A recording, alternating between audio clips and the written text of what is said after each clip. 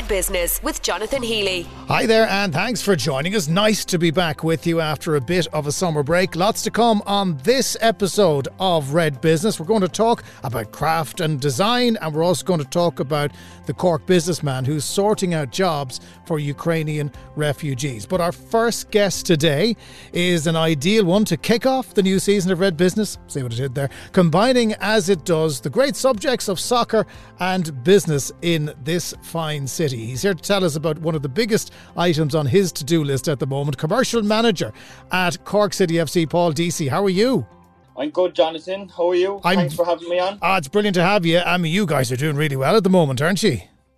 Yeah, look, we're sitting top of the table now at the moment, 4 points clear. So I'm sure if you offer the Colin and the players and the rest of the club at the start of the season, they'd probably take their hand off, you know. So looking forward to the running now. Absolutely, and of course it's great that it continued throughout the summer season, and the crowds have been really sticking with you. Obviously, getting back down to the first division wasn't where the club wanted to be, but the good old people down the shed end haven't deserted you.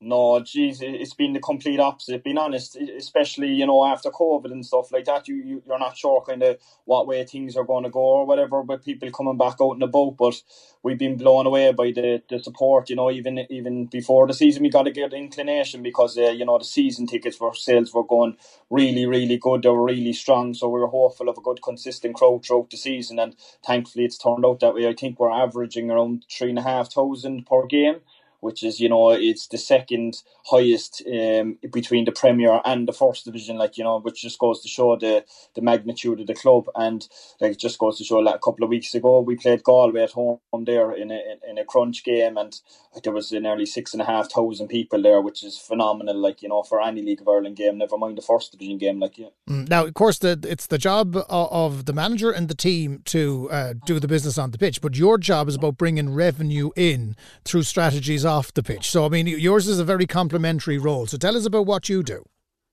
Yeah, I'm always saying that to Colin, that my role is much tougher than his role, but he doesn't believe me. So look, I'm the commercial manager, I suppose, plain and simply. I kind of look after the areas that kind of bring in and drive revenue on the off the field side of the club. Obviously, if the ticket sales and the season tickets would be the kind, I suppose, you'd relate them to the on the field stuff, but anything that kind of relates to off the field stuff. So the sponsorship, fundraising, we have a store in Douglas Village, we have an online store, yeah, all the fundraisers we've done, like win a car, we have a golf classic coming up and stuff like that. So it's a small team within Cork City. There's 5 or 6 of us there that work in kind of in different areas and the off the field stuff, so we all kind of cross paths and stuff like that. But in an easy sense, I suppose, I kind of try to drive the revenues on the off field side of the club. One of the big things, of course, would be the shirt sponsorship, and I think you're coming to the end of the current deal. So are you in the market for a new sponsor right now?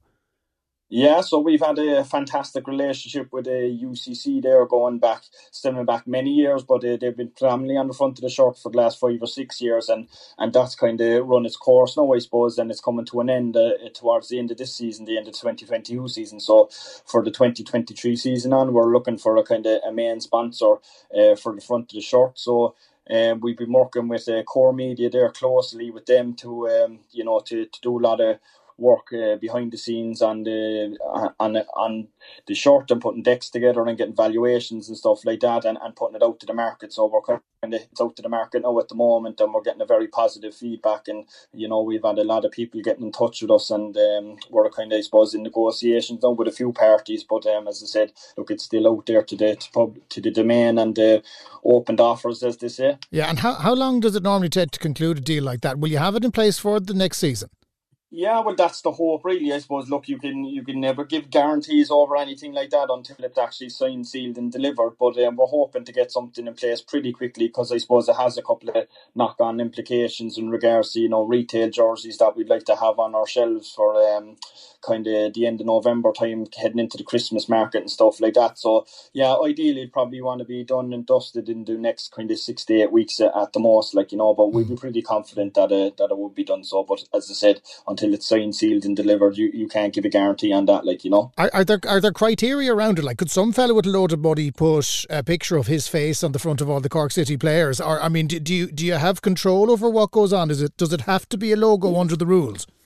Well, look, I suppose common sense probably comes into that one. Like, now there is kind of rules and regulations around with Forest and the owner entity that own the club in around, gaming partners and stuff like that. So outside of that, look, it's been a great fit with UCC. Obviously, the type of entity they are in the community and and the Cork public, and it's such an iconic entity in Cork. It was a great fit with ourselves, like, so it's we'd be looking for something, that would be the right fit, I suppose. Look, it have to be the right fit on our side, and it have to be the right fit on their side. By no means would we take anyone, but again, look, it's money talks at the end of the day, so it has to be kind of right from all angles. So you're not ruling out that my head will be on the front of the jersey. That's what I'm taking from this part of the conversation, right?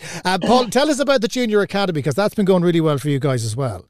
Yeah, so another thing that we're kind of pushing to next season that we've kind of put together is a community partner. The community partner or the community side of the club is very, very strong. Like, and that's the Junior Academy is part of it. We launched it back in October. It was kind of a brainchild of my own because, look, I've two kids who are mad into football, and I suppose it stems from a lot of kids football and sports and stuff like that are kind of going down that route. You don't see as many kids, I suppose, out kicking ball on the street anymore for many reasons, I suppose. And look, my own kids probably the same. Everything is kind of organised trainings and matches and stuff like that. So look, I felt there was probably a gap in the market there to open an academy maybe for kind of, I suppose, what would you call coachable age groups between 7 and 14. And we run it every Sunday between 6 and 8 up in Musgrave Park, which is a fantastic facility in a great location. And I think now we're up to over 450 sign-ups since October, so it's after absolutely exploding. And it's gone so well that we've actually opened another branch in West Cork, in Skibbereen there since the 1st of June. So thankfully that's going well as well. And it's the summer period, so both can hit a bit of a lull, but they've run throughout the summer and they're still going really well. And then I think in the school period again it'll really pick up again, because look, it's open to boys and girls between the ages 7 to 14. We take kids of all abilities, so there's no streaming or there's no, your kid's good enough or not good enough. We take everyone and we cater for everyone, so that's a key aspect of it. Well, and look, it adds, as I said, look, there's over 450 families, I suppose, have signed up to it since the beginning, and that's just another branch for the club, another stronghold. And then obviously I think we've had over 500 kids on our Corky camps for the summer within a similar age range. We do school visits, we do food runs, there's loads of different elements to the community aspect of the club that I think a good fit sponsor could come on board and really utilise that as well. I love the way Corky is still going, by the way. He's definitely the one thing I think of when I think of Turner's Cross. Finally, Paul, your job is not easy, right? Because you have to bring in value to the club. You have to make sure that the money is there to keep the doors open, the lights on at the Cross. The League of Ireland has been traditionally plagued by uncertainty as to whether or not clubs like Cork City have a future. So in that way, it must be more challenging than commercial jobs in other sectors, is it? Yeah, it is. And I suppose I was actually just thinking about that before I came on with you, because I suppose, look, it's a bit of a strange one, because I suppose if you're a commercial manager of another company in another industry, you probably have a bit of control over your product or over your service. Whereas I suppose with a football club, you're totally and utterly detrimental to the results on the pitch and how the team goes and stuff like that. Because it swings one way, it's all positive one week, and then the results not, and there's negativity.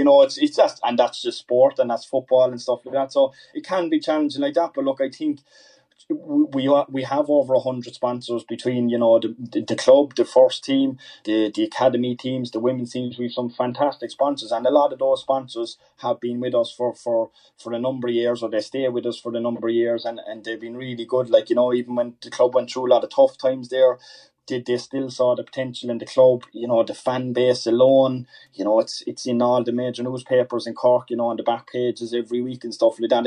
It's a huge brand. You ask anyone all over Ireland, never mind Cork City, about the club, and they'll know about it. So it has a huge pulling power even in the shop there. I'd say nearly 30-40% of our orders come from overseas in the UK, Europe, the US, Canada, and fair Australia. And it's just crazy, like, the diaspora that the club has and the fan base that it has. It's an absolutely massive. And sometimes you probably need to be in it to realise actually how big the club actually is. Like, it's great. And as I said, between the season ticket sales, the crowds at the games, it helps in that sense. Like, so it kind of, even if the team isn't doing so well, that's all still always there to back it up, like, Well, having said that, you are doing well. So regards to Colin and the lads, and also to Corky, and keep her lit. And fingers crossed, we're back up next season, and Cork City will be looking to get into Europe, making your job easier again. Paul Deasy, Commercial Manager of Cork City FC. Thanks so much for joining us on Red Business. Many thanks for having me, Jonathan. I really appreciate it. If you're a regular Red Business listener, you'll remember us speaking to our next guest back in March. And at that point, he was donating his company's technology to support multilingual meetings by allowing interpreters to tune in remotely. Since then, Alex Chernenko of TRANSLIT, whose company is based here in Cork, has stepped up his support for refugees coming here even more. Alex, you're welcome back to Red Business. Jonathan, thank you for having me. It's been a real roller coaster, I'd imagine, for you, because your business has been trading and doing very well, but also you've been helping your fellow country people whose lives have been thrown into chaos. Yes, it's been a busy couple of months, and what I can say that we were glad to help initially by donating some of the services, but we realized that the demand is so big, and there's essentially not that many volunteers and translators.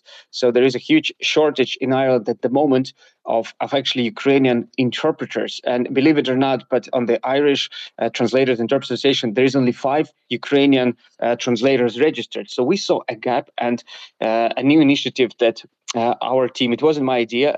I will give a credit to Svetlana Farrell, who is the head of our training division. We came up with this idea to actually train interpreters to tackle this Ukrainian refugee crisis. And this initiative was picked up by a number of local authorities, and we see a very huge and positive response in relation to the training that we have provided. So who are you training up then? If you have got this new pool of translators, are they people who have come to Ireland to seek refuge? Yeah, it would be some of the English teachers that have arrived from Ukraine. It could be some BA graduates. It could be, again, just bilingual people who generally want to help. But majority of them would be Ukrainian refugees that would have good conducts of English. They haven't necessarily been interpreting before. So what we do with our training is give them essentially core skills that they could. They already started doing it with some volunteer organizations, but they haven't been trained and they haven't been doing it professionally. So we give them enough information to kind of explore this skill and to help them do it right, and as well, create a better understanding between the listeners and the interpreters. It must be so disconcerting when you have to leave your home in circumstances like a war. And I would imagine for those who have taken on this role, it has given them a sense of purpose at a time when their lives were chaotic.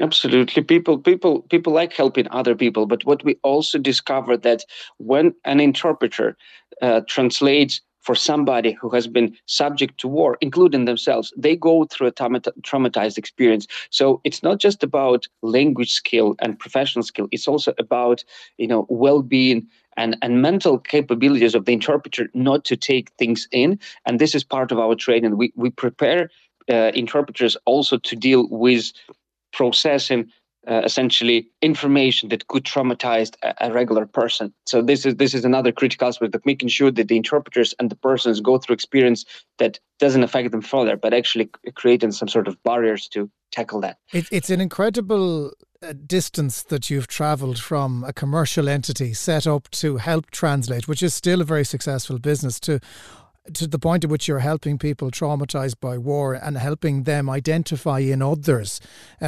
things that will be upsetting them that might otherwise be lost by those who are trying to help them. How appreciative have those local authorities been to have a service like this to break down that communication barrier? Yeah, it wouldn't have been possible without the funding. So we would like to say thanks to Social Inclusion Community Activation Program, SICOP. They were originally funding the program, and the first authority that picked up and authorized it was Clare Local Development Company. They have one of the largest number of refugees that they're dealing with. Therefore, they were very interested to train their volunteers and interpreters. And we already have reservations in Limerick, Galway, and there was a third city that I'm not going to mention at the moment because I'm not sure, but we already have essentially 3 cities with the local authorities there who sign up for programs in September. So Clare was the first one. The feedback responses, both from interpreters and the authorities, was very positive, and this is already going nationwide. Alex, when you speak to your countrymen and women who have come here, like Ireland is a tourist destination that they might have come to otherwise, but when they get here, what has been their reaction at having to move to Ireland, to stay in Ireland, the response that they've received from the authorities, the welcome they've received from the people? What do they tell you? A huge gratitude. People they felt very welcome. They felt a huge support coming from so many different people, individuals, authorities, even businesses. So I've heard a lot of words of gratitude from people who arrived. They've been, some of them were very emotional. Now some of the interpreters already integrated in. They started doing some volunteering themselves. They started doing some jobs and upskilling. So essentially, over time, people are slowly being included into society, and once they get something to do, I think that gives them a sense of purpose. But on the other side, we've also seen some people who felt homesick, and now that they feel safe, we've seen some of the people returning back to Ukraine. And fingers crossed they will all get back there and resume their lives when this terrible war is over. Alex, what's the website for TRANSLIT if people want to look up what you do and see if there is something for them on the service? Yeah, I would like to send a message that anybody who speaks a number of languages and wants to help become an interpreter, they could visit our website, pro.translate.com, or they could just email us at pro@translate.com, and we can train interpreters, or we can train interpreters of any organization, even if they don't have experience. So we would be glad to help anybody who is interested to get into this language industry. Okay, so pro.translate.com is your website address. Alex, it's brilliant what you've been doing. Do keep it up. You're in a very unique group that has been on the podcast 3 times already. Alex Chernenko, CEO of TRANSLIT. Thanks so much for taking the time to talk to us. Jonathan, I'm glad to be back. We'll hope to talk to you again soon. Now, if you haven't yet sampled some of the brilliant events and displays running as part of Cork Craft Month, you need to get your skates on because we're entering the final days of the festival. Where else would you get to choose from 50 events, including ceramic workshops, crochet flower demonstrations, spoon carving, rush rattle weaving, that's hard to say, and so many more. Enid Conway, Operations Manager with Cork Craft and Design, which runs Cork Craft Month, is with us. How you doing, Enid? I'm not too bad. How are you? I'm good. What a month you had. I mean, did the weather help? It did. We were absolutely blessed. Like, we had a workshop day in Test Site in Curls Quay there at the end of the Cold Quay, and we were absolutely blessed with the weather, and it really added to the day. Clear skies. The sun was beating down. It was a bit too intense at times, I think, but we won't complain. Yeah, I mean, well, it would have helped the pottery dry out. We know that much at least. What kind of things have people been drawn to this year? Really, people have been drawn to the workshops.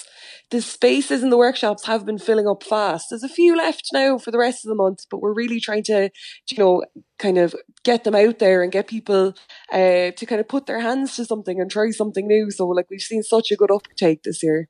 Not everything, though, is practical. You don't have to get your hands dirty, a lot of it. You have a lot of exhibitions going on as well. So what have people been going to see? So the Emerge exhibition in the Grand Parade Gallery there, the MTU Grand Parade Gallery, is an exhibition of early career graduate designers based in Cork, which has been really popular. It had such a popular launch opening night. Then there's the furniture exhibition in Douglas Shopping Centre that people have literally just been coming in and out of. it's a selection of kind of homeware and furniture and decorations and toys and things, like predominantly made of wood, and a few other bits in there. That's been really popular as well. Of course, Heritage Week fell in the middle of it as well, and that gave you Yes. an opportunity to have some heritage workshops. Yeah, that's right. In Chapel Hill Art School in Macroom, there's lace making, there's traditional skep beehive, talking about it. There's Pader O'Rida is talking about it, partially in Irish, I believe, which is, a huge heritage value, and then the lace making as well. And when you look at a festival like this, obviously a month long, so ambitious in doing it that way, Enid. Yes. But is it expensive to put all of this together, and how do you manage to fund something like this? It is indeed. Now, we are so grateful to our funders, primarily the local enterprise offices. We got a lot of help from the Cork County and Cork City Council. And then beyond our kind of funders, we have loads of partnerships and sponsorships, and we collaborate with loads of organisations as well, such as like Bench Space, which is Ireland's first open access factory, and Friends of the Crawford Gallery, MTU, places like this. It's definitely like a collaborative effort between loads of different organisations and supporters. Yeah, and of course it's something that has run for a number of years. Post-COVID, and you couldn't have got better weather, and I suppose everybody is delighted it's back in person. You did things online last year, as far as I remember, but I suppose it's not the same. It's a tactile experience, isn't it?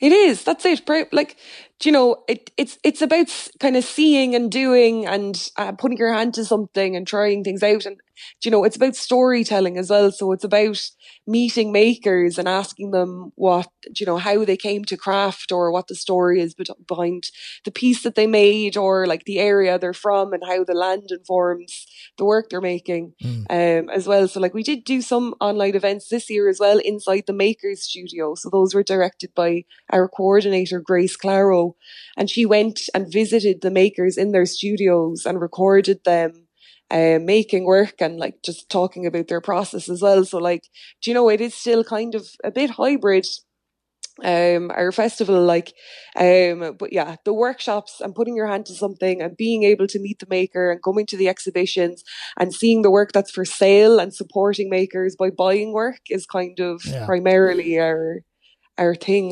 Well, look, we wish you continued success with it, not just this year but next year as well. There are still events to go, so how do people find out? What is the website? The website is corkcraftanddesign.com. There is a beautiful event happening in St. Peter's Church on North Main Street on Saturday from 11 a.m. to 4 p.m. There's live music, there's face painting, it's fun for all the family. There's a bustling market where you'll be able to see all of the disciplines represented by Cork Craft and Design. And it's just going to be like a really lovely day. Corkcraftanddesign.com is the website address. Enid, it's been an absolute pleasure. Thank you so much for taking the time to talk to us. Enid Conway, the operations manager there at Cork Craft and Design. That is it from this particular episode of Red Business. Thank you so much for listening. Don't forget you can listen back to every episode right now on redfm.ie, where you can also find our Red Business in Focus video series as well. Ciara McDonough was the producer, and as always, we'll catch you on the next one. Get the Red Business Podcast every week with Jonathan Healy at redfm.ie and wherever you get your podcasts.